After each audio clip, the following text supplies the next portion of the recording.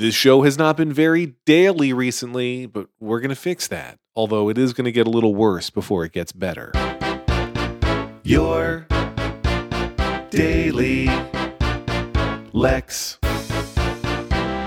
I was all set to record an episode of the show yesterday afternoon, but instead I ended up taking my wife to the ER.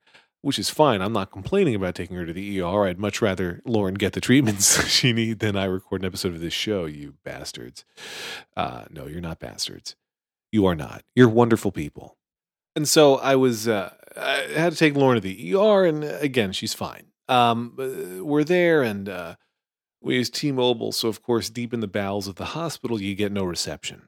The hospital, in theory, has Wi-Fi. I could typically get about a half a bar. I know that doesn't seem like your iPhone could have a half a bar of Wi-Fi, but believe me, ours did.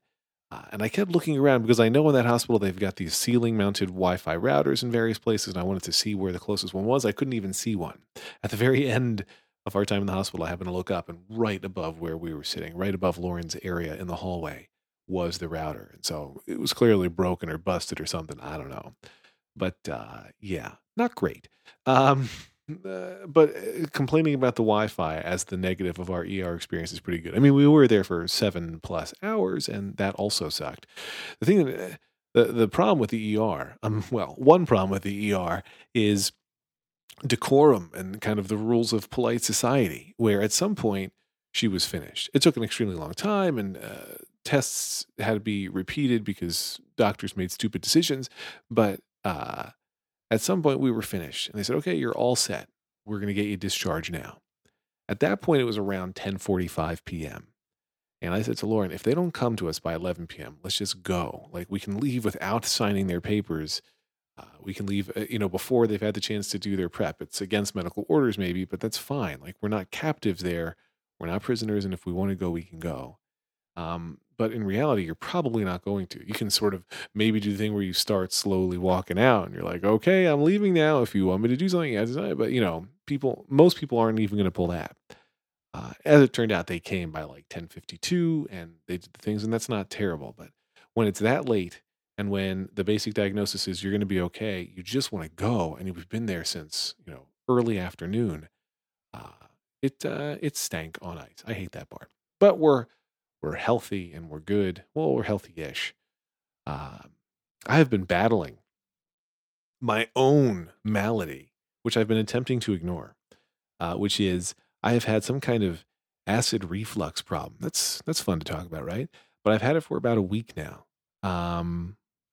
And with no change in diet, no alcohol intake. It's possible I've had a beer one of those days, but no ongoing thing where I'm eating differently or weirdly or drinking or doing anything that's weird. But it's just nonstop, this kind of extremely unpleasant feeling in my throat, and I hate it. And I called up the gastroenterologist eventually yesterday, and I said, I need to be seen before I go on my trip, because I have a trip coming up, and I want to be seen before then.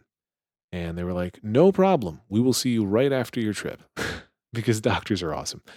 And the doctor said, hey, you should take, I think it's Nexium, something along those lines. And the internet says that medicine will kill you.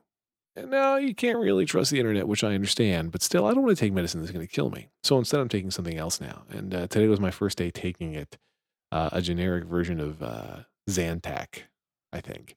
And I got it from CVS. My parents prefer the Walgreens version, but I wasn't going to go to Walgreens. The Walgreens is like 4 minutes away, and the CVS is 1 minute away, so the choice was pretty easy.